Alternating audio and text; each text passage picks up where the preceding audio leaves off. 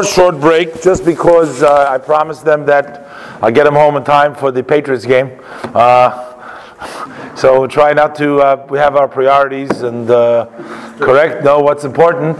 But I just wanted to mention, with the situation going on in Eretz Yisrael connected to the parsha, as we read right in the beginning of the parsha, Vayetze Yaakov leaves Be'er Sheva Vayelech Harana, and then he meets up in the place, and Hashem says, I will be with you and I will protect you. What's going on over here? Why does he need protection? What's going on? Rashi says right away in the Shir Chumash for today, Rashi says that Yaakov knew that he's going in now to deal with Lavan, to deal with Esav.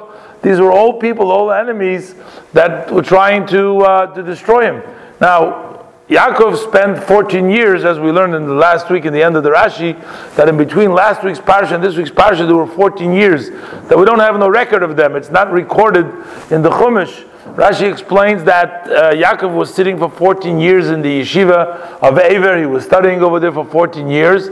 And because Yaakov was sort of punished for being 22 years away from his father, by Yosef being away from him for 22 years, to correspond for the 22 years that he didn't give kavod, he didn't do kibbud avayim for his father being away, and that's why Yosef was away from him. But those extra 14 years don't count on the cheshbon. He wasn't punished for them because he spent the time sitting and learning Torah.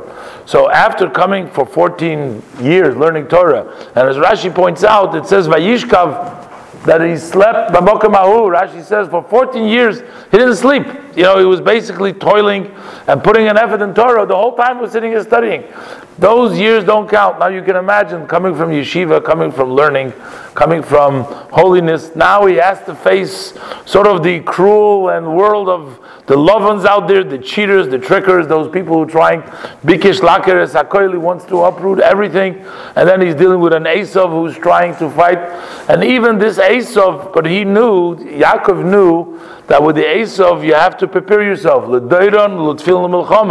That if he wants war, then that's what he's going to get war too. That is what Yaakov prepared himself.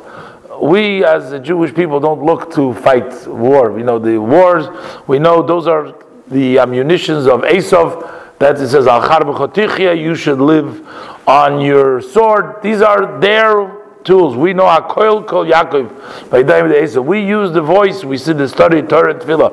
But sometimes we don't have a choice. Sometimes we have. The Eibishter tells us, Hine Shmarani, I'm with you, I will protect you, and don't be afraid. So notwithstanding some of the difficulties, the challenges, some of the bumps on the road, but we have to remember that Hashem is with us, and I get a lot of courage. I spoke to my son several times today in Chulon. He says the bombs are flying over there and they're running to the shelter, and I asked him, no, maybe you're thinking of coming home. He says, whoa, this is the safest place, this is Eretz Yisrael, we're not going anywhere. And I see with real amunah, with real strength, they're saying that they're going to stay, not to worry, and everything is going to Be'ezrat Hashem. We're going to see that Tzlacha, L'maylam, and I'm sure. Okay, we'll have married now.